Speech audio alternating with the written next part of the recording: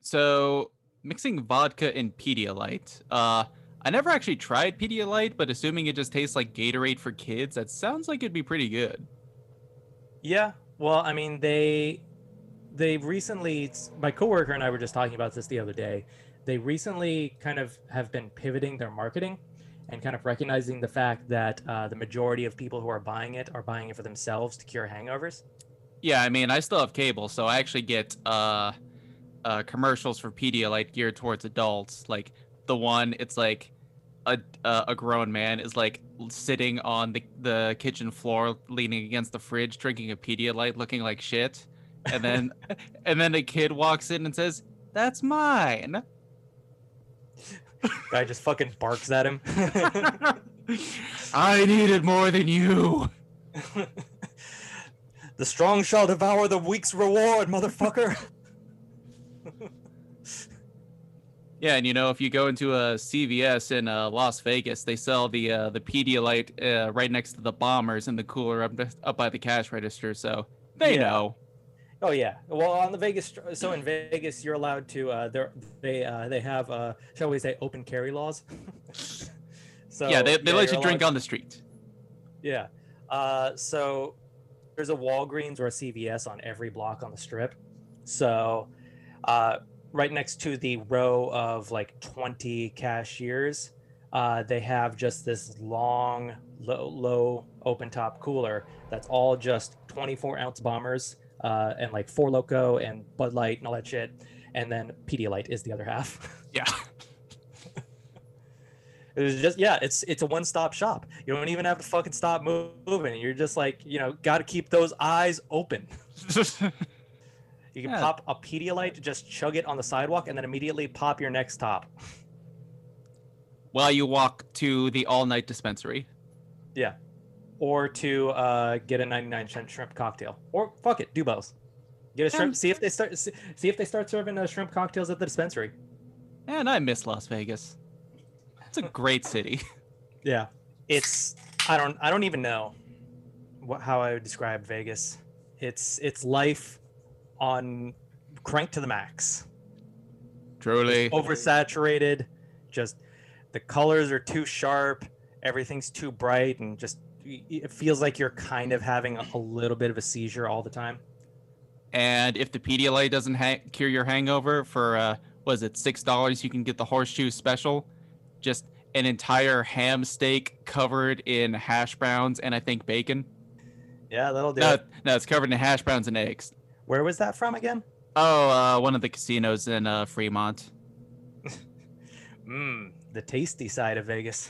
Well, yeah, it's the only place you can still get the 99-cent shrimp cocktail. Yeah. I honestly kind of liked Fremont Street, maybe even a little bit more than the Strip. Oh, I think for sure I did. Yeah. Everything is just... It's that old Vegas. Yeah, everything is like a little bit grimier, a little bit dingier, a little bit shittier.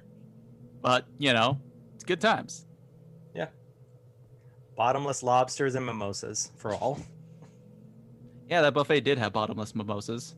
Yep. That's probably why they put a 2-hour time limit. Yeah, I'd never seen that. And we used it.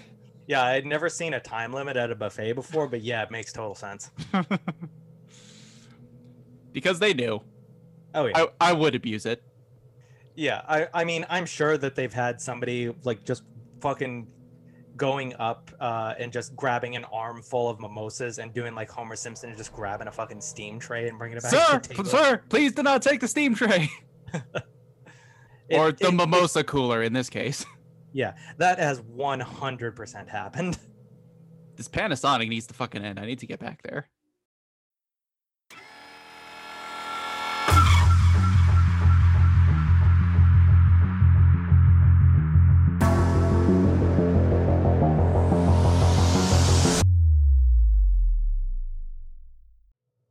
All I'm saying is they started the 5G rollout and then COVID happened. Coincidence? Maybe. Possibly? Probably. So, welcome to another iteration of Splatterpunks. My name is Ness. And David. And tonight, we are talking the King of Kings, this Cadillac of Kaiju, the one and only Godzilla. Versus Kong. versus Kong. The one with King in his name. Yeah. Well, Cadillac of Gorillas just doesn't ring the same. I I don't know. Cadillac of Gorillas sounds pretty fucking awesome. You're gonna want to get this one. This one is the Cadillac of Gorillas. Well, I mean, fair enough. But yeah, so we're talking about our most anticipated picture of the year, Godzilla vs. Kong. And you just got caught up watching it last week, I think. So why don't you give me some first impressions before we get into the discussion proper? Yeah. So it had very similar vibes to King of the Monsters for me. Just big monsters smashing shit. Again, lots of human drama with all like the monarch and those characters. Again, don't give a single shit about any of it. It's absolutely just window dressing. More like a framing device. Yeah, it's a framing device. Yeah. For your window. like some kind of window frame. Yeah. But I understand why it has to be there to give the film a shape. But yeah, I mean, obviously, because just having a dialogue-less film of just monsters like grunting and fighting would be a little too avant-garde for the average theater-going public. But kind of like how that Disney movie Dinosaur was originally going to have no dialogue, and Eisner strangled that idea in his crib. Yeah. Yes. Audiences are their bourgeois affectations won't allow us to merely make a film of just 40 minutes of monsters beating the shit out of each other. No, that's what I'm saying. It rather than just having a 2-hour movie with 40 minutes of big dick monster fighting, just have a 2-hour movie of big dick monster fighting. Overall, though, I definitely enjoyed it. I don't think I loved it as much as King of the Monsters. I tend to feel the same way, and it seems to be a lot of the consensus I've heard, which, whatever could live up to the benchmark set by King of the Monsters. Yeah, that would be a hard bar to clear. So I think that they might have just shot a little too high with the second film in the franchise. Third film. You never saw Skull Island. Oh, yeah, that's true. Yeah, I was just thinking of the Godzilla ones. Yeah. So, yeah, they might have just shot a little too high with King of the Monsters, so it's, pretty hard for them to top that. Seems like the critical response is pretty much... exactly what you'd expect. Yeah, exactly the same as all of the other films in the franchise where everybody's just like, oh, this is dumb. It's just monster fights. Like, yeah, fucking idiot. That's what it's supposed to be. Yeah, Shin Godzilla was great, but not every kaiju movie needs to be a metaphor for the Fukushima Daiichi nuclear disaster. Yeah. It'd be weird if it was. Nor does it need to have Hideki Anno's biting sense of irony and hatred of bureaucracy. Although if this movie had just ended with a credit saying this film is dedicated to the brave Mujahideen fighters of Afghanistan. Never forget. Where did that come from again? I think that was Rambo 3. Which was set against the Soviet invasion of Afghanistan. Yeah, that dedication aged super well. Sylvester Stallone. Osama bin Laden, you sir are the man. Slow clap. Yeah, Sylvester Stallone, a man who famously only makes good decisions. Because he went straight from that to launching Planet Hollywood. Yeah. The man does not miss. Also, he hijacked the production of the first Judge Dredd movie, a cinematic classic. I am the law. No, it's I am the law. You gotta have the dramatic pause. Yeah. he absolutely understood the character. But anyway, Yeah. Godzilla vs Kong. A movie with no Sly Stallone Yeah. to mixed effect. So what did you think of the film? About the same. So, skinny version of the plot. Godzilla vs. Kong takes place 5 years after the events of King of the Monsters. And for reasons that are never adequately explained, Goji and Kong are the only two kaiju left active. Whatever happened to all the other kaiju we see bowing down to Goji at the end of the last movie is never made clear.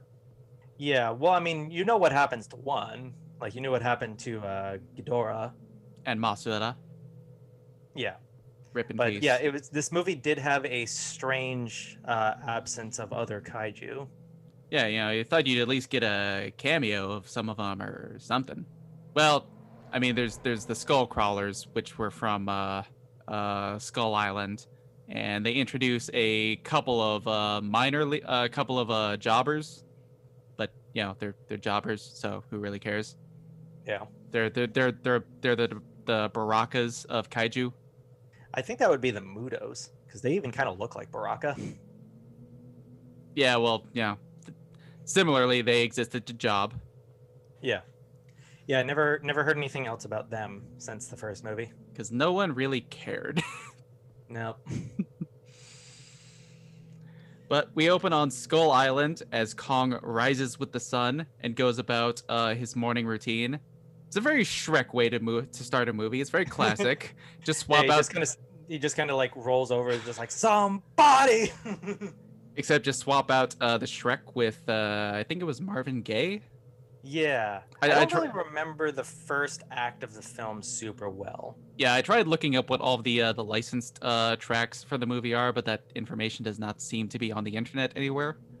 But Weird. anyways, yeah, just chill morning vibes until they are shattered when Kong picks up a tree trunk and hurls it to the sky, which turns out to be a giant LCD screen, which he smashes, revealing that Kong is actually being kept in captivity by Monarch. Yes. Which, I have many questions about how they accomplished that, but yeah, I was like, did he not notice you built the dome over the island? Well, clearly he did, because why else would you just throw a tree at the sky? Yeah, but why?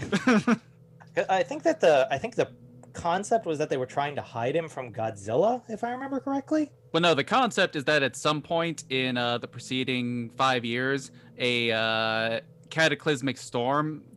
So, all right, so there was always this storm surrounding Skull Island, which is why no one could find the place. Mm-hmm. And at some point, did anybody think to look in the permanent storm? Well, they did. That's how you get the second movie in the franchise. Yeah. But just like, it doesn't seem like this should be that hard. We have satellites. Well, they didn't in the 1960s. No. Well, they kind of did. But I don't know how advanced they were. Not very. We were still running Sputnik tech, basically a metal volleyball that they just launched into space. Yeah, just for shits and giggles. Well, it was to scare the Amerikanskis. Yeah, which it did, and it worked. Sure did. But yeah, at some point, the giant murder storm started moving inland, wiping out the indigenous population and seemingly all of the other monsters. So Monarch basically constructed the Kong Dome to protect Kong. Okay, so it could destroy Kong, but it can't destroy an LCD screen? Yes. Okay. Let's roll with it. Yeah. I mean, that's when with all of like the human elements of the film, really just the best principle is just roll with it. It doesn't matter anyway. Yeah, I mean, did you think very hard about the fact that they were making all of the monsters in the last movie fight by playing them the Song of the Whales? No, not at all. Precisely. Yeah. What you really got to play him is Jazz Wolf. I want you to make me a copy of that, by the way. Oh yeah, it's one of my most treasured possessions. It's for you listeners at home. It's just as the name implies, it's just sexy sax music with punctuated by wolf howls. Jazz Wolf. It's jazz with wolves. Now that should And go on a t-shirt. yeah, yeah. Tired wolf t-shirts. Wired jazz wolf t-shirts. But of the indigenous population, the only survivor is a young deaf girl who was rescued by Kong himself, and the two share a bond that allows them to communicate. Yeah, for reasons. Well, it does somewhat get explained, but anyways, they're holding Kong for his protection, and they are keenly aware that they can't actually keep him in the Kong Dome forever. But they know that Godzilla is basically just circling the island, waiting for him, waiting for him out in the parking lot. So taking him off the island isn't really a viable option either. Meanwhile, they're approached by the representatives of this shady Wayland Yutani type organization who wants to use Kong for their own ends with the promise that they'd be helping Kong out in the process. And with basically no options but bad options, Monarch capitulates, well aware that they are very likely putting Kong on a collision course with the Big G. Yeah.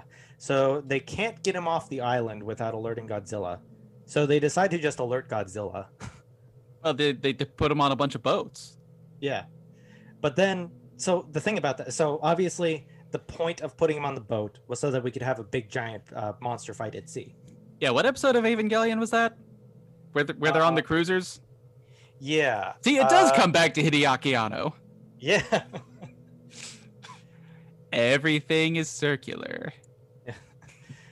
Time is a flat circle. And, as we found in Evangelion, we should abolish the borders that separate us from one another and, turn into soul goo and become one with God.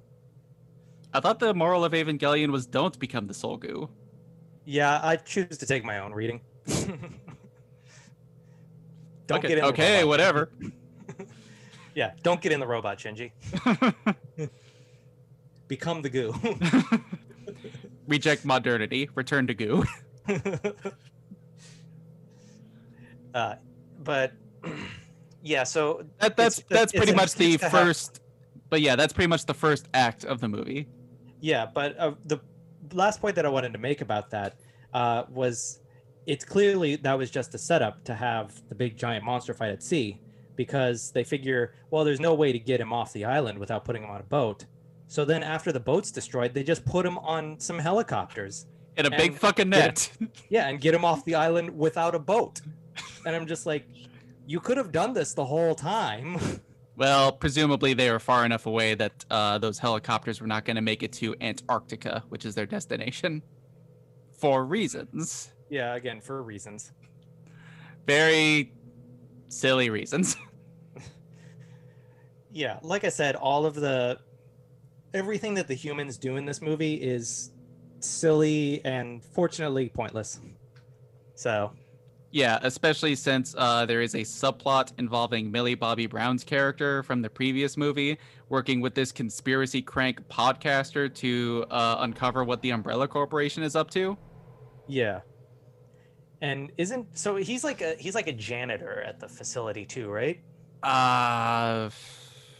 Can't remember if he was like maintenance or systems analyst, but low man on the totem pole. Yeah.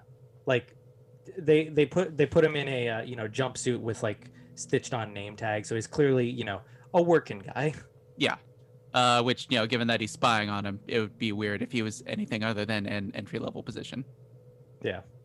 So, but when I'm talking conspiracy trank, I'm talking full blown. They put fluoride in the water to turn the freaking frogs gay. Yeah, he's basically supposed to be like a low. I mean, that was literally a thing where he's asking them tap or bottled.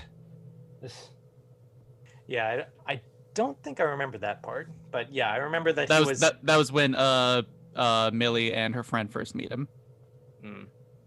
Yeah, but they pretty much just kind of made him a like a dollar store Alex Jones, which was a weird choice since he ends up being super right about most of it. Yeah, it was a little weird. Yeah, I don't think that really tracks. Yeah, but then again, like, I don't know, would Alex Jones be opposed to the giant, clearly evil corporation? I think he hates tech companies, so maybe. True, yeah, they are. Guess their closest analog would be like a Google or something like that. Yeah, it's Tesla, maybe, since they're in robots. Yeah, they're just doing They're, they're, giant evil company they're just shit. doing evil science. Yeah, They're evil yeah, science incorporated.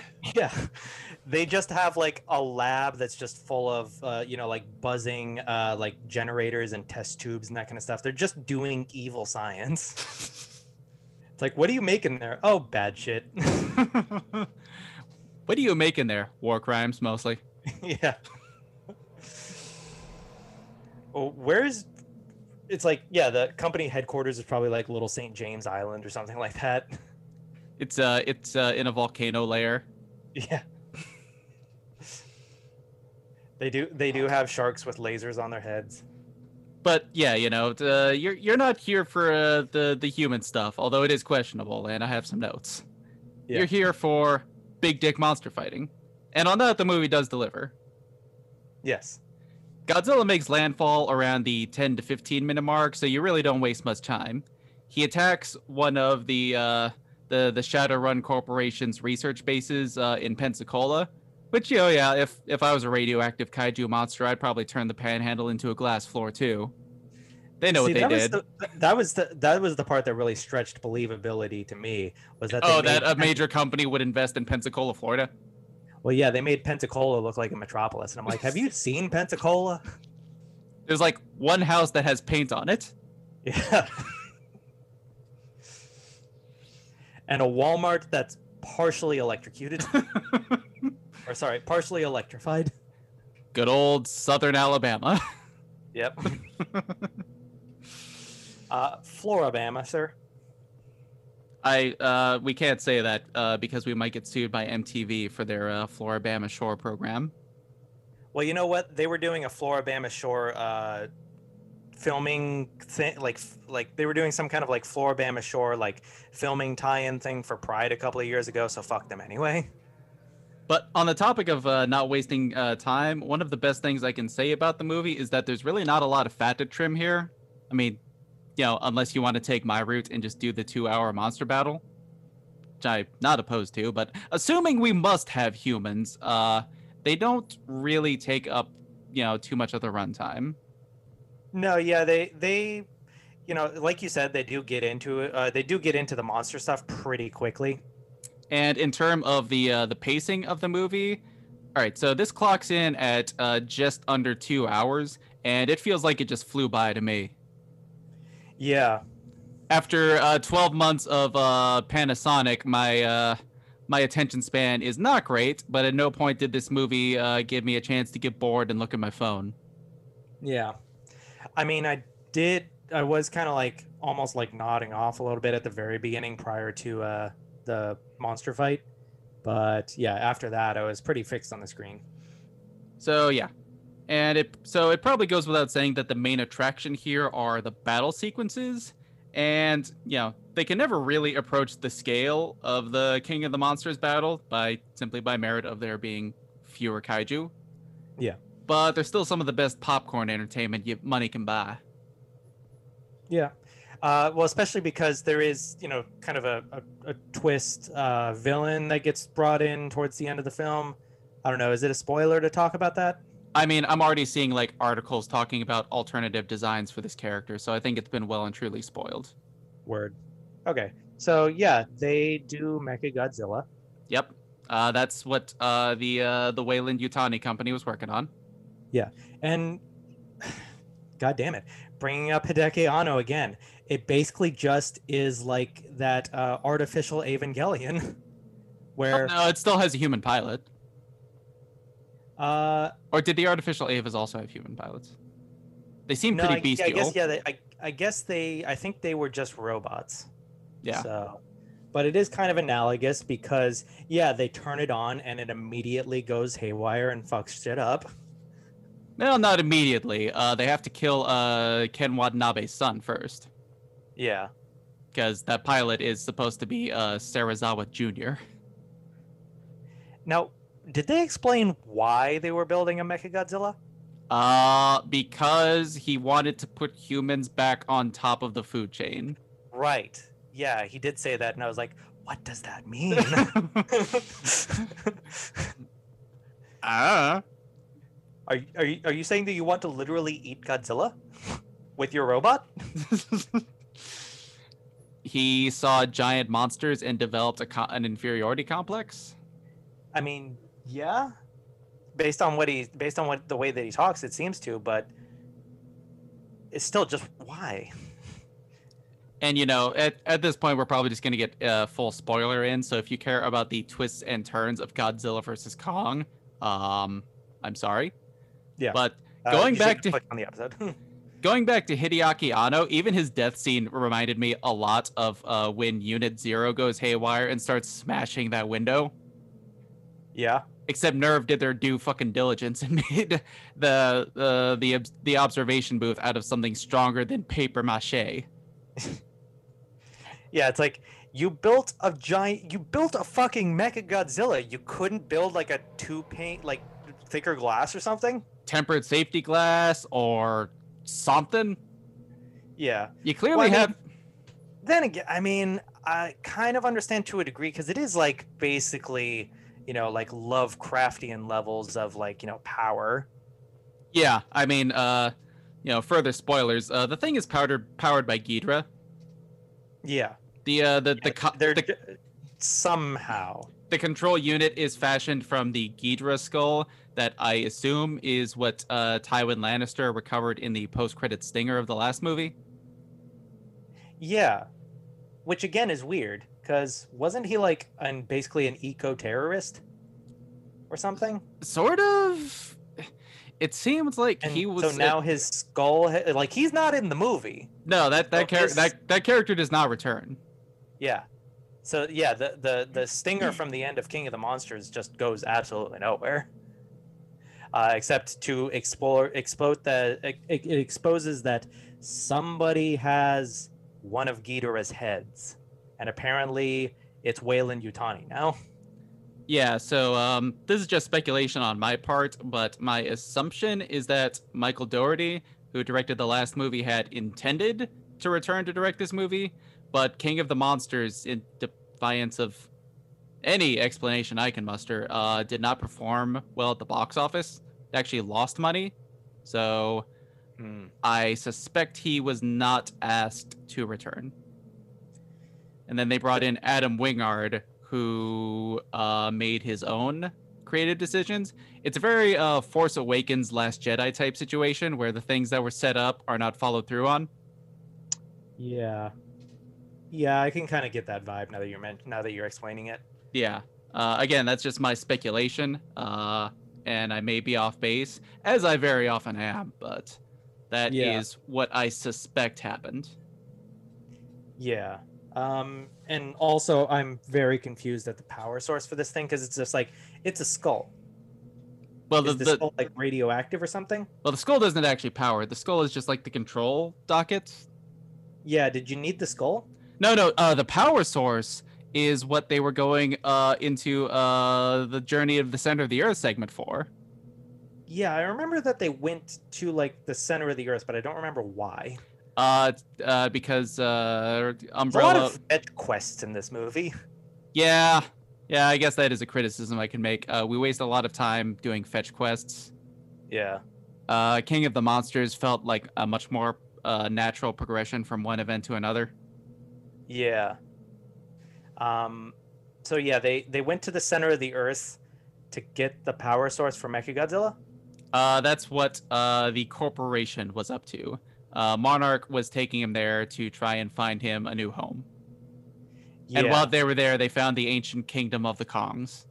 Yeah. Which is where his like ancestral throne and hammer. His sick battle axe that you see in all the trailers. Yeah. Which is I guess made from a Godzilla spine. Another Godzilla. That's why it can like absorb and reflect radiation. Yeah. Though, yeah, that's still. I still have questions though about the Ghidorah skull. It's like when I saw that and it was just like the skull of Ghidorah with a bunch of wires coming out of it, and I'm just like, did you need the skull? Like, is the skull magic? I guess there is still like active neurons in the skull that they were using for like the neural uplink. But that, you know, Okay, they do know but that's not how skulls work, right? Like, that's not a thing with bones. well, apparently it is because Ghidorah ends up possessing Mechagodzilla. Yeah, like they do know that the brain is not inside the skull, right? Like, It is did they save Ghidorah's David. brain? It's also a magical space dragon that shoots electricity out of its mouth. Well, yeah, that Do I we can know buy, but do we know very much about this creature's biology? fair enough. Maybe his bones are full of skull, or his bones are full of brain. Who knows? I would say it's got muscle memory, but it doesn't have muscles. So yeah, the more I'm talking about this with someone else, the more I'm kind of like finding loose threads Yeah. that were No, not yeah, like plot wise, it's kind of a mess. that were not present in its predecessor. Yeah. Like you mentioned, it could have been the result of that kind of shift in the creative team, especially considering that this movie had a pretty quick turnaround after the previous one. Like it's been less than 2 years since the last Godzilla, since King of the Monsters, right? And it was actually supposed to be out last year, but then the panini happened. Yeah, yeah. So there would have only been like a 1 year turnaround, or yeah, sorry, 2 years turnaround time, because I think King of the Monsters came out in 2018, right? 2019. 2019. Okay, yeah. So there would have only been like a 1 year turnaround time between them.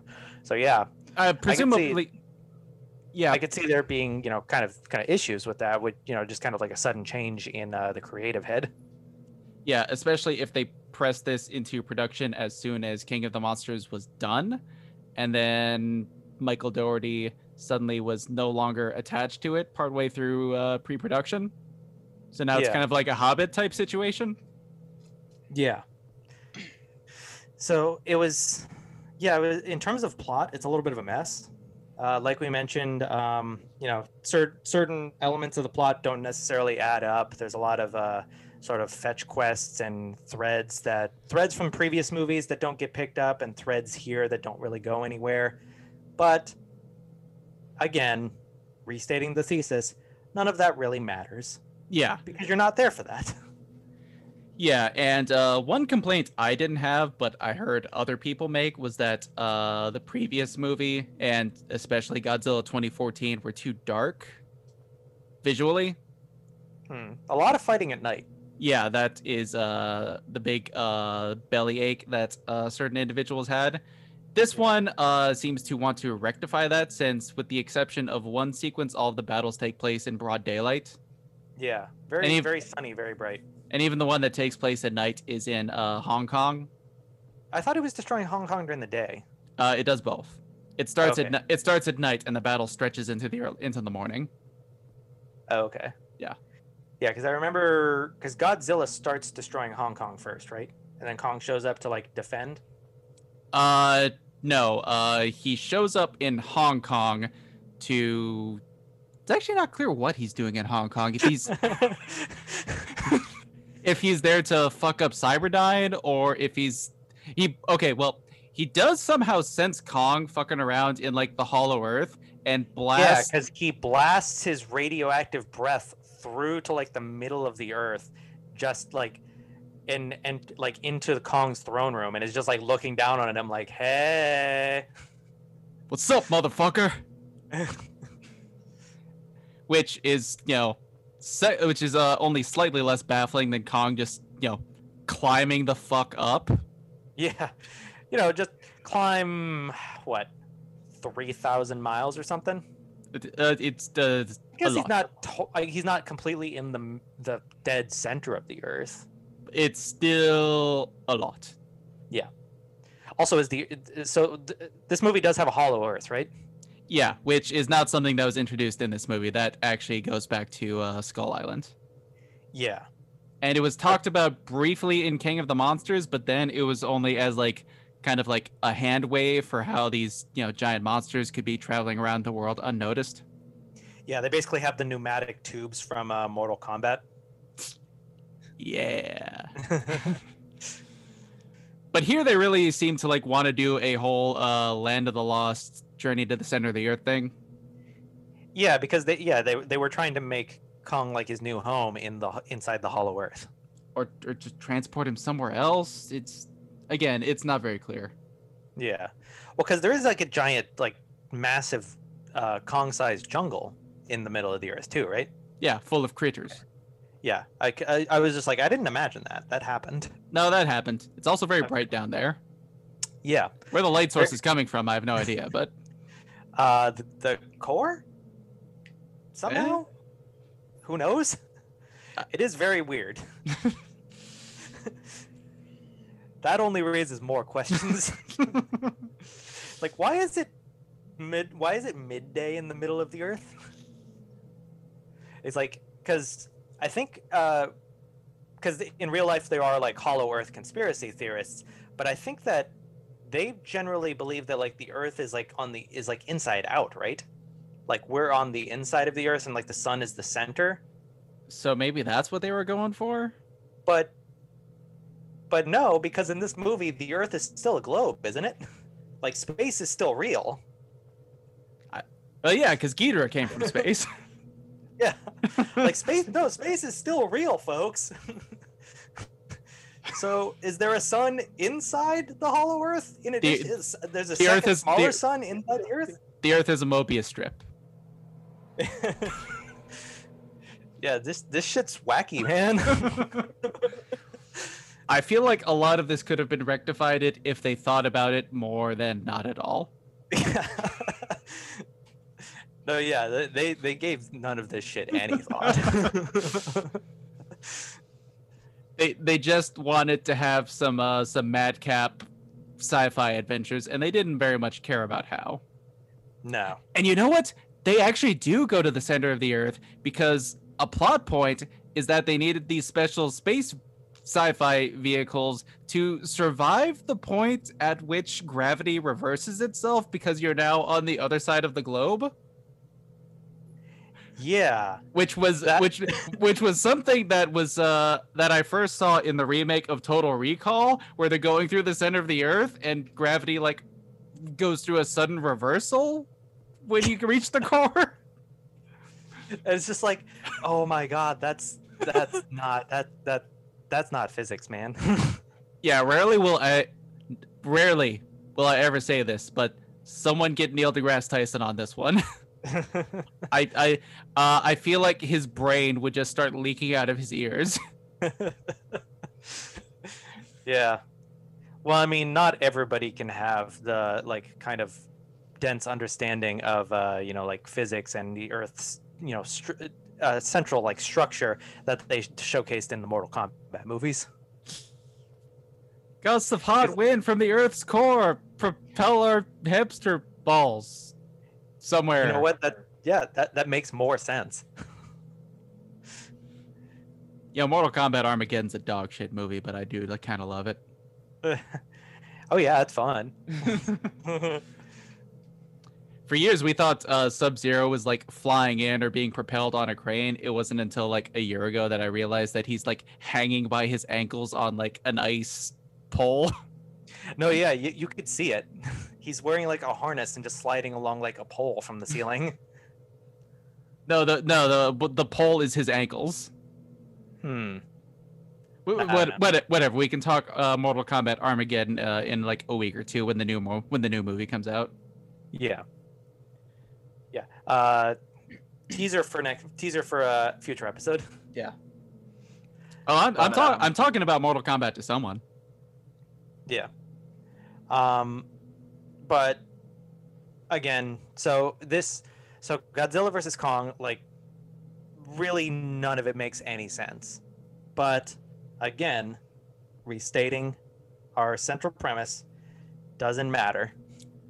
And with one or two exceptions, it did play out more or less how I thought it would.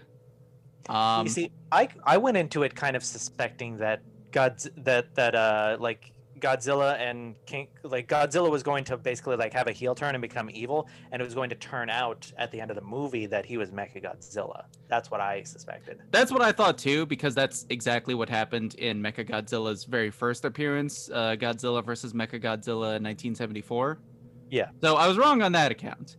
But I was right that Mechagodzilla would be in the movie, that Godzilla and Kong would be fighting and be forced to team up. And I was correct that Mechagodzilla would be part Ghidorah, because that was set up, although followed through on in ways that I did not anticipate. Yeah.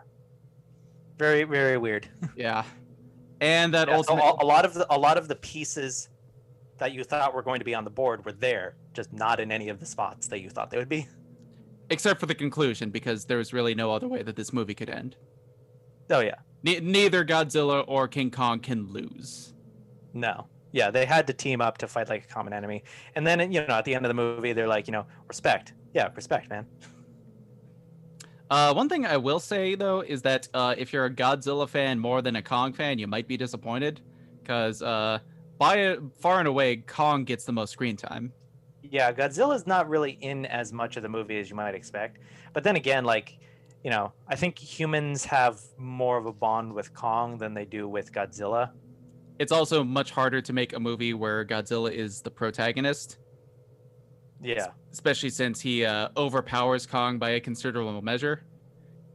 Kong's scrappy, but he's very much the underdog in all of their encounters. Especially the first one where he's on a fucking boat. Yeah, well, I mean, I think that, because like Godzilla can swim, Kong, I don't think can swim at all. Well, he can swim. He can't just fight. He just can't fight in the water. Yeah, Godzilla he's gotten a lot bigger since the first movie, but he's still not quite Godzilla sized. And Godzilla also has the atomic breath. Yeah, which until he gets his battle axe, he has no answer for. Yeah. So yeah, it's a pretty one-sided affair throughout until Mecha Godzilla shows up and starts whipping Godzilla's ass. Yeah. Speaking of, I really wasn't in love with Mechagodzilla's design. Yeah, I didn't really have too strong a feeling on it. Like, I didn't he think looks it was like that bad. He looks like a big chicken monster. Yeah. Hang on, I'm gonna look it up again just so I can refresh my memory. Yeah, it is a little weird. Yeah, and I saw some of the kind of looks like Truckosaurus. Yeah, he does. With his big pincher arms. Yeah. But I saw some of the proposed designs, which were much more traditional. They just basically made him look more ramshackle and cobbled together than he was in the past. Yeah. Also, when I Googled Mechagodzilla, one of the things people also ask for is Mothra Godzilla's girlfriend? Yes. Oh, the shit. answer is yes. Mothra is the moth-like monster star of the film, and according to Weibo, she's also Godzilla's wife. Word. According to who? I don't know. It's Weibo? from an article that is titled "China Thinks Godzilla Should Have Saved His Girlfriend." I don't know what I've stumbled onto. Thank you, China. Stick a pin in that. Yeah, okay, so maybe that was why the movie underperformed, because Chinese audiences didn't like it because Godzilla was a bad boyfriend. I mean, fair enough. I'm a Mothra stan, so. Yeah. But, ultimately, I think Godzilla vs. Kong scratches the itch it's designed for, despite its many, many, many faults and just baffling decisions. Yeah. Yeah. Like I said, none of it makes any goddamn sense. There's, I don't think, scarcely any plot threads that actually lead somewhere. Lots of things just kind of get dropped or they get kind of hand waved away and don't really make any sense. But you want some big dick monster? Yeah, you want some big dick monster fighting? You want what this movie's selling? Yeah, highly recommend. Yep. One thing I will say is I watched this the morning it debuted on HBO Max. You saw it in IMAX. I Yes. got the impression that this is a movie that demands to be seen in IMAX. It was pretty well. I mean, because I didn't see it in any other format, I can't really compare. But yeah, it was pretty impressive in IMAX format. Yeah, so I'm definitely trying to get on that while I still have the chance. Yeah. But on that note, we're going to go to a break, and then we will be back with a little more just kind of miscellaneous Godzilla Kaiju conversation. Yes. We will be back after this message. King Kong, invincible gorilla god of a jungle paradise, destroyer of cities. Godzilla, indestructible behemoth from prehistoric time, released from an icy tomb to pulverize a panic-stricken world. Now, for the first time, in one awe-inspiring motion picture, they meet the mightiest monsters of the ages, King Kong, Godzilla, locked in the most titanic battle of all time.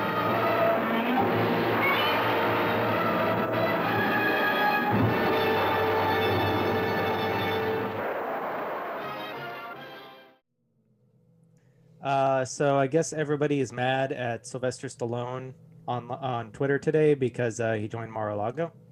Yeah, I don't really get why everyone's surprised. It's just like when Bruce Willis when it came out as full MAGA. It's like, yeah, these fucking roided up weirdos have been playing these tough guy roles for so long. They've started to believe the myth. Well, that actually raises an interesting question because we must consider: did they start believing the myth over time, or did they always believe it? Were they always that guy? I mean, it's entirely possible. Yeah. Personally, I think that, yeah, like Sylvester Stallone has always had like big dumb guy energy. I mean, I don't know. He wrote Rocky. Yeah. I don't know. Didn't he also write some real dog shit though? I mean, later in his career, I'm sure, yeah. Yeah. But, you know, he did have thoughts at a time. I mean, Rocky's not exactly a complex film. But, you know, whether they started out that way or not, him, Willis, Clint Eastwood, I feel like all of them playing these roles for decades just kind of melted whatever brains they might have had. So now they just believe that they are Rambo or John McClane or, I don't know, name of a Clint Eastwood character. Oh yeah, Clint Eastwood 100% believes that he's the old guy from Gran Torino. Yeah. Get off my lawn. Sir, this is a Target. Where's that Asian kid? You know, the good one. Yeah, so anyways, welcome back to Splatterpunks. Yep. And we wanted to round out tonight's episode by just kind of riffing on some Godzilla memories, if you would. Yes. Did you have one in mind that you wanted to kick off with? Well, you know, like you, I kind of got my start with Godzilla with the Americanized versions that we would get from the Blockbuster week after week. Mm-hmm. I want to say, Jesus, which one was it? Which is the one with Mecha Ghidorah? I'm not sure off the top of my head because that was one of the later ones. I think that Mecha Ghidorah might have shown up by in the 80s. Yeah, it was 91, Godzilla versus King Ghidorah. I think that was always your favorite because you were always a Ghidorah stan. Actually, not the one from 91. No, well, that's the only one where Mecha Ghidorah appears. Yeah, I was actually much more of a fan of the original. I think it was just Godzilla versus Ghidorah, or Ghidorah the Three-Headed Monster, I think. That movie had like 6 titles, so yeah, pick one. It's even odds you'll be correct. Yeah, my favorite as a kid was probably always Ghidorah the Three-Headed Monster, just because I did really like Ghidorah. But you know, if I had to pick, a best one, I mean, you got to go with Destroy All Monsters. The original. Yeah. Not like Godzilla, Mothra, King Ghidorah, Giant Monsters All Out Attack. Is that the same movie? No, that one was released in 2002, 2003. Oh, okay. I thought that it was just another one of the, because Destroy All Monsters itself, I think, has multiple titles as well. 2001, that one. Yeah. No, yeah. I'm talking about Destroy All Monsters, yeah, from like the 60s. I want to say, I think it might have been like 65. Sounds about right. My personal favorite was probably the original Godzilla versus Mothra. As I said. That one was pretty good too. As I said, big Mothra fan. Yeah. Love moths in general. Anything with moths gets a pass in my book because moths are cool. Well, before Godzilla versus Mothra, there was just Mothra, right? Yeah, Mothra is one of the ones like Rodan who came over from a different movie. It was her, Rodan, and Baragon. They all came from different movies. Baragon is a little bit of a B-lister. Yeah, but Baragon actually emerged from. Okay, so there's this bizarre lineage that I'm gonna try and get right. So, the special effects guy on the original King Kong, he came to Toho with a proposal to collaborate on a movie. And Toho was already working on a Godzilla versus Frankenstein movie. Where... Yeah, I think I've heard about this, and I'm just like, how? Well, it was either going to be a just like giant, humanoid Frankenstein monster, or according to conflicting accounts, it was going to be a monster created by Dr. Frankenstein, created by various animals, all like stitched and homunculized together. But once now I'm just kind of like just a 500-foot tall chimera. Big brother Godzilla. Yeah, it hurts. Yeah, that's exactly what I thought what you wanted to do. So yeah, when O'Brien, I think his name was, the guy from King Kong, when he came aboard, they scrapped Frankenstein and instead turned it into Kong. And then, the original Godzilla versus Kong plays out. Which, yeah, you wanted Godzilla to fight another famous giant monster. Maybe one from a classic film from the 1930s. Let's see, who do we got? I know, Frankenstein. But then Toho actually did go through with their Frankenstein plan by producing Frankenstein Conquers the World in 1965. And that's where Baragon comes in, because he's the one who ends up fighting the giant Frankenstein monster. I don't think I've ever heard of Frankenstein Conquers the World. I need to see that. But it gets more convoluted because that movie got a sequel in the form of War of the Gargantuans, which is about two giant hairy ape men who are spawned from the cells of the destroyed Frankenstein monster. So you have a giant Frankenstein monster, it gets destroyed, and you clone it into two King Kongs. And also, when you export these movies to Germany, Frankenstein gets added to all of the titles. And according to rumors, sometimes they add a line of dialogue in the movies where explaining that like Godzilla and Ghidorah and all of these are just creations of Dr. Frankenstein. To what end, sir? The Japanese didn't know the difference between Germany and Switzerland, so they assumed Frankenstein was German. Yeah. So, yeah, this whole saga is one of the most convoluted things I've tried to assemble. And if you're trying to assemble like the greater like Toho universe, it's fucking bonkers. That's before you get into like the Toho's kind of King Kong sequel, King Kong Escapes, which is where you get Mecha Kong, who is also sometimes called Frankenstein. King Kong Escapes featuring Mecha Kong, who is also Frankenstein. I'm just imagining Dr. Frankenstein in like his lab somewhere, just like sitting in front of like a Scarface-esque mountain of cocaine. Just cobbling different animals together to create these robot monsters. Yeah, he's just fucking just snowblind, mad scientist. Yeah, he's just like throwing switches, just chanting to himself, "What you get is what you see."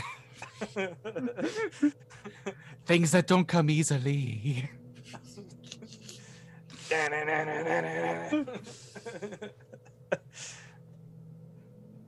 So, do you remember the first one that the first like kaiju movie that you actually saw? First do we count the original King Kong as a kaiju movie? He's not quite kaiju size. He's only about 20-ish feet tall in that one. Yeah, I would not count that one. It is definitely one of the first movies I remember watching, but if we're talking yeah. But if we're talking genuine kaiju movies, I want to say it was either Godzilla vs. Mothra or Godzilla vs. Biollante. Which is a weird one to start with. Yeah, I was about to say that is an odd choice. Yeah, I heard rumors for the longest time that this movie was apparently super hard to find in the States, but our Blockbuster always had it in stock. Yeah. And I think I was just attracted to it by this like weird looking flower monster on the cover, so I rented it. Yeah, I don't think that I ever actually rented that one as a kid, but I always do. I do always remember being kind of like struck by the cover, because it does have a pretty. Just a big evil. I'm looking at a picture of the box art now. It's just like I guess there was two different ones, and I remember the one where it's like Godzilla is kind of like in the foreground, dwarfed by this just giant, like exploding flower thing in the background. Yeah, it's basically just like a giant evil lion flower from Alice in Wonderland. Yeah. Which doesn't really look anything like Biollante, as I recall. I think it's been years since I've seen it, but I think it does have like the orange frill for a brief period before it just kind of turns into a alligator plant monster. Yeah. Because that always confused me as a kid, because I had that set of Godzilla toys, like the little action figures. Yeah, from the Millennium series-ish, I think. Yeah, I'm not sure exactly when I got them as a gift from our uncle. Yeah, and they're kind of a motley crew from like all over, because there's like there's Gigan, but not like Millennium Gigan. But then you also have like Kiryu, which I think was from the Millennium series, and Space Godzilla, Batrona. Yeah, it's a lot of the later monsters. Like a lot of characters from like the 80s and 90s are in there. No Destoroyah though. No. Mogra though. For the life of me, I can't remember what Mogra is fucking from. Oh, I see him in a cover right now. He's from Godzilla vs. Space Godzilla. Oh, is he? Yeah. Yeah. Yeah, the weird drill robot. Yeah. And he's got a giant buzzsaw on his back too. Yeah, because of course. Yeah. Yeah, they just, I guess after a while, because they had to just keep coming up with these monsters. So after a while, the designs were just getting fucking out there. Well, yeah, Destoroyah is basically just like a 500-foot tall devil monster. Yeah, he's got the giant horns, right? He's got like the devil horns. He's got like a giant fucking unicorn horn and then some like side horns and shit. Yeah, they just kind of made him look like hell Godzilla. Like he's extreme 90s Godzilla. Violent Godzilla. Yeah. He's Poochie Godzilla. No, that's Gino. Gino? That was the fan name for Godzilla 98. Oh. That's Poochie Godzilla. Poochie Godzilla. That's a Poochie Godzilla if I ever saw one. Yeah. Yeah, Toho officially renamed. I guess if we're talking about the whole Godzilla series, we have to talk a little bit about Godzilla 98. I mean, I feel like that carcass has been pricked pretty clean, but I don't know what you got. I don't know. There is the oft overlooked Godzilla animated series. which I have to assume only ever saw the light of day because it was already partially finished. Probably. Kind of like with Osmosis Jones. Like, that movie lost a shit ton of money, but it ended up with a Saturday morning cartoon. I assume because they were already in too deep, so they may as well try and wring some money out of this thing. Yeah. Well, I think that the reason that the Godzilla animated series happened is because they made a shit ton of toys for the Godzilla movie. They did. Yeah, they really did. They probably did not sell, so they needed a cartoon to try and just offload the stock that they got unexpectedly stuck with. Why? Why did I put all of my money into the Godzilla Taco Bell tie-in? Was that Roland Emmerich who did that? Oh yeah. That was like his third movie and his second big movie after Independence Day. Yeah, how did he end up getting a fourth movie?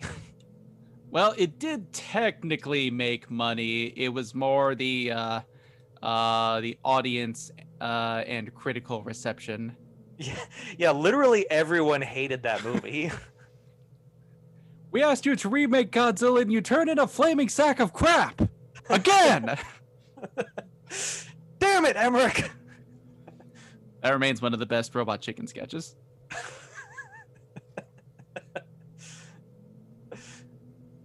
I guess it was just, oddly enough, and weird as it is to hear me say this out loud, the goodwill built up from Independence Day that allowed him to get another movie. Oh, Independence Day was a fucking phenomenon. Yeah. That's something I'm surprised never got a Saturday morning cartoon. Yeah. That is weird.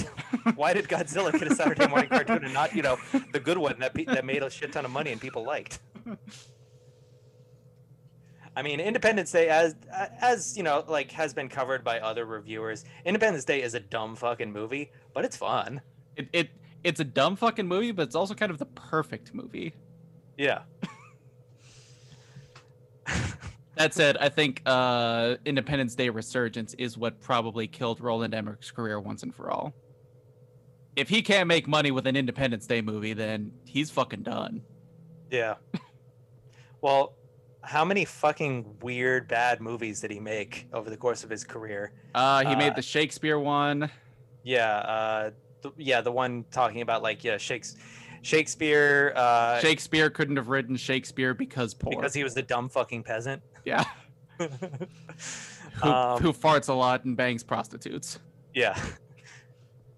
There was Day After Tomorrow, which was also bad. Yeah, the one where they're literally getting chased by cold. Yeah. Like it's fucking Michael Myers. Yeah. Yeah, they're running through the hallway with the concept of cold closing in on them. But wolves are fine. Awful CGI wolves. Yeah. 2012, also dog shit. 10,000 BC, which I don't even know what that one's about. I got it confused with the Mel Gibson movie Apocalyptico for the longest fucking time. Yeah, same. I was just like, which one is which? Yeah, I think that's the most of the Roland catalog. Yeah. Yeah, not looking good when you get when somebody can mix you up with Mel Gibson. At his very Gibsonist. Yeah. Noted expert in cultural sensitivity, Mel Gibson, and his tour de force Apocalypto. Yeah, and his first movie was Universal Soldier, which I think was intended as a sidequel to Blade Runner. Huh. Yeah, because it's about combat replicants or something. Oh, okay. Another man who probably just never should have been behind the camera. Who, Roland? No, Mel Gibson. Oh, yeah. Oh, yeah. Even his quote-unquote good movie is, hasn't aged like wine. What, Mad Max? No, the movies he directed. Oh. Yeah. What, Braveheart? Did he do that one? Yeah. Okay. That's the one that won Best Picture. Must have been a slow year. Have you looked up the movies that have won like Best Actor in recent years? They're all movies that no one has watched since the year they came out. Yeah, I saw people talking about that online earlier today. Yeah, I can't remember. I know that like one of them was like the guy from The Artist, Theory of Everything, Theory of Everything, which I'm still salty about. The King's Speech. Yeah. So, yeah, the point is, the Oscars. Oh yeah, because the guy who won for Theory of Everything, did he win it over Michael Keaton for Birdman? Yeah, that's why I'm still salty. Yeah, that is bullshit. Yeah, that is a travesty. I will never not be nettled by that. Yeah. Yeah, I think the only one of those movies that anybody still gives a shit about is Kind of Lincoln. I still like The Artist, but I also jerk off to silent film, so yeah. Just the concept of a silent movie being made in 2012 was enough to win me over. Yeah. So I actually still haven't gotten around to seeing The Artist, and I did intend to do that someday. I'd recommend it. Yeah. But yeah, even if you do like the movie, you can't deny that nobody's really talked about it since it came out. Not even me. Yeah. So yeah, we kind of got we got a little bit off track there. Yeah, whatever. The Oscars were never good. Let's talk about some giant monsters. Art criticism is bullshit. Smash. I mean, it kind of is. Okay, so since we're on Biollante, people also ask, is Biollante Godzilla's sister? Is Biollante good or bad? Is Biollante a girl? Is Space Godzilla stronger than Godzilla? Biollante is a flower. Yeah, yeah, that is because I searched Mogra, and still one of the people also ask, is Biollante Godzilla's sister? It's like, how would that work? Who keeps asking this? That said, I am very curious about where Godzilla's offspring come from. Well, it does actually on the on one of the wikis. It says Biollante is a genetically modified rose kaiju hybrid created from Godzilla's DNA, making her Godzilla and Space Godzilla's half sister. I'm not sure that's how siblings work, but whatever. Also, other questions: is Space Godzilla Godzilla's brother, and who is Godzilla's brother? Oh, now I got a new set. Who is Godzilla's dad? Who is Godzilla's wife? We already established this, Mothra. I ship it. Is Kiryu Godzilla's dad? Okay, how would a robot sire a giant radioactive lizard?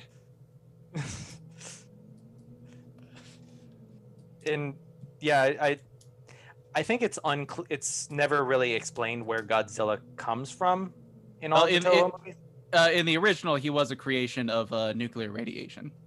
Okay. That is something that the 98 movie kind of got right. Yeah, which is something that I wanted to bring up because in the 98 movie, it's implied that he's a that Godzilla is like a mutated iguana. Yeah. Created by the French? Because Jean Reno is here to cover it up? Roland Emmerich's a fucking moron. Yeah, a very slumming Jean Reno. I'm pretty sure he'd already done The Professional by this point. Yeah. That should just be the subtitle for our show. Roland Emmerich's a fucking moron. But yeah, in the original Godzilla, I think he was created specifically by the Bikini Atoll testing. Yeah. Okay, so in 1954 version? Yeah. Okay. Because there was a real life incident that the director took inspiration from where the government was doing nuclear testing in Japanese waters without notifying anyone. So a bunch of fishermen took in like tuna from these waters that were contaminated with gamma radiation, and they made it to market and poisoned a bunch of people to death. Yeah, because I recall that. because there's a scene in Godzilla 54 that kind of directly references that in similar ways that Shin Godzilla directly represents Fukushima Daiichi. Yeah, which that was I think that because that was only a few years after Hiroshima and Nagasaki. 9 years to be exact. Huh? 9 years to be exact. Well, the fish poisoning thing. Oh, that, yeah. Yeah. But yeah, because even after Hiroshima, we basically just never stopped setting off nukes in the Pacific. No. So the Japanese were already trauma levels regarding anything nuclear still a little bit high at that point.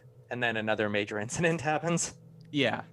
And there were, obviously a lot of scenes in the original that, pay direct reference to the very real effects of Hiroshima and Nagasaki.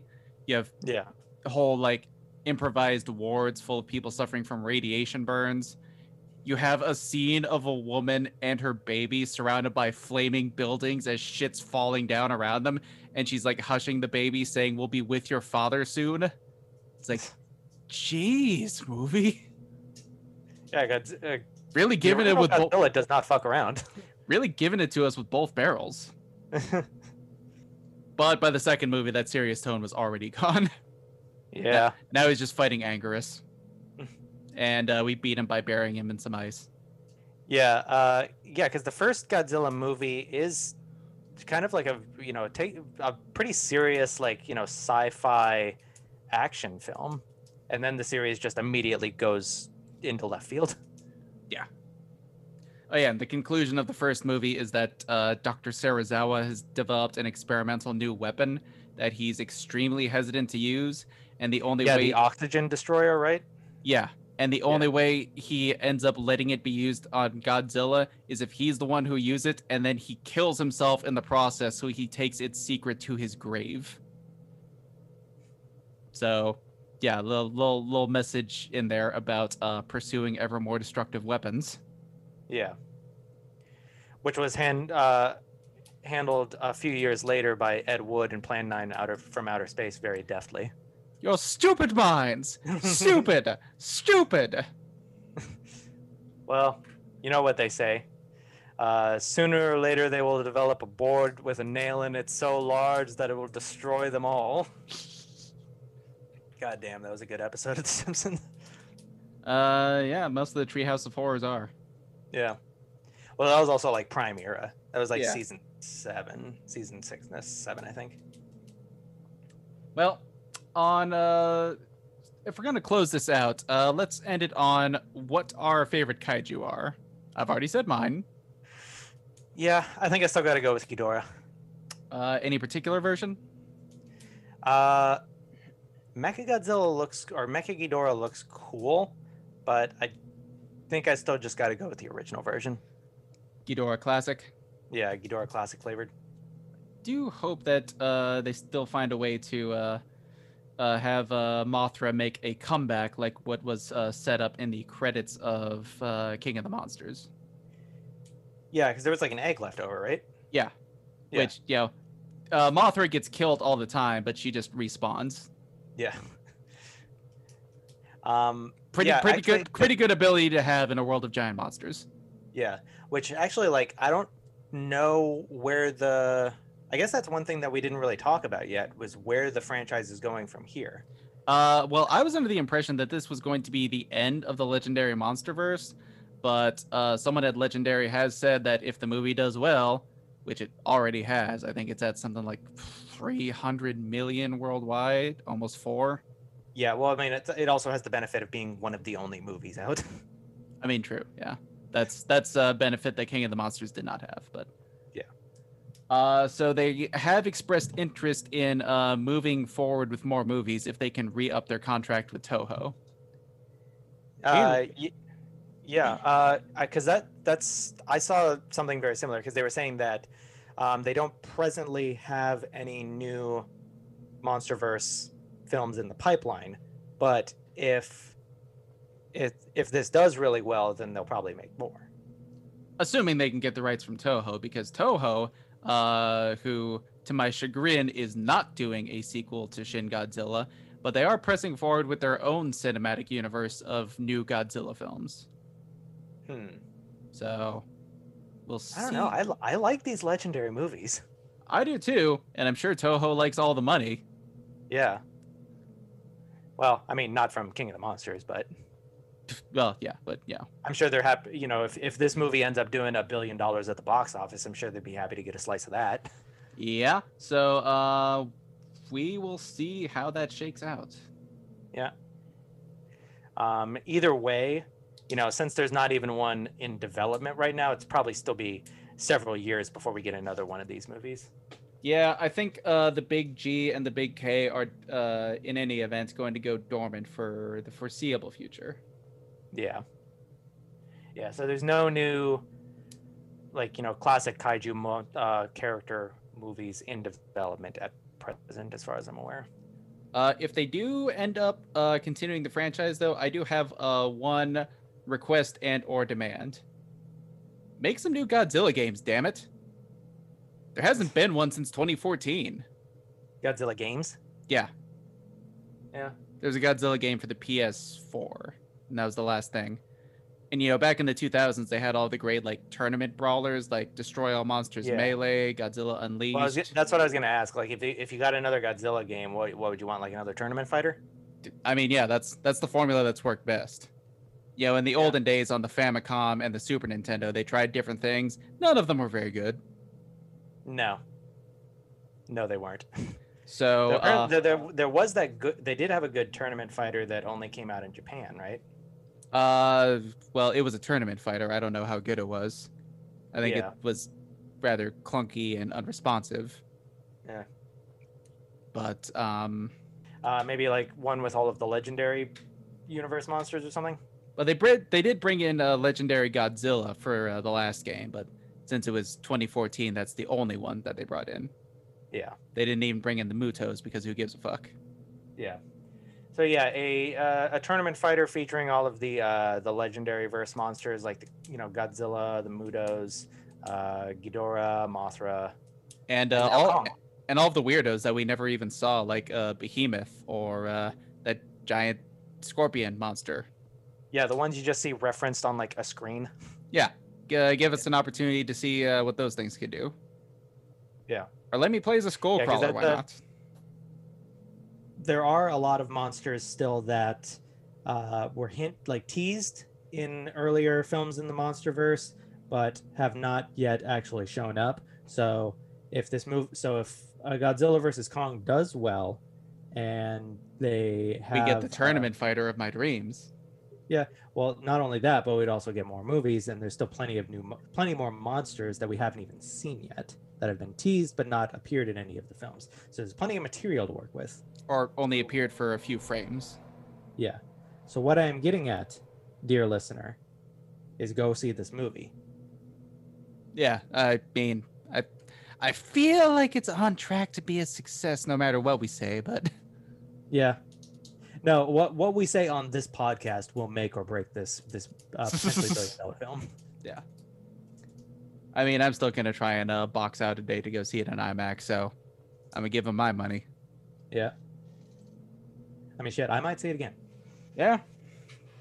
Yeah, I wish I had the chance to see King of the Monsters in theaters more than once. Yeah. Yeah, because, I mean, it's an experience that, you have, like, watching it at home on a TV is like cool, but you never really can replicate the theater experience.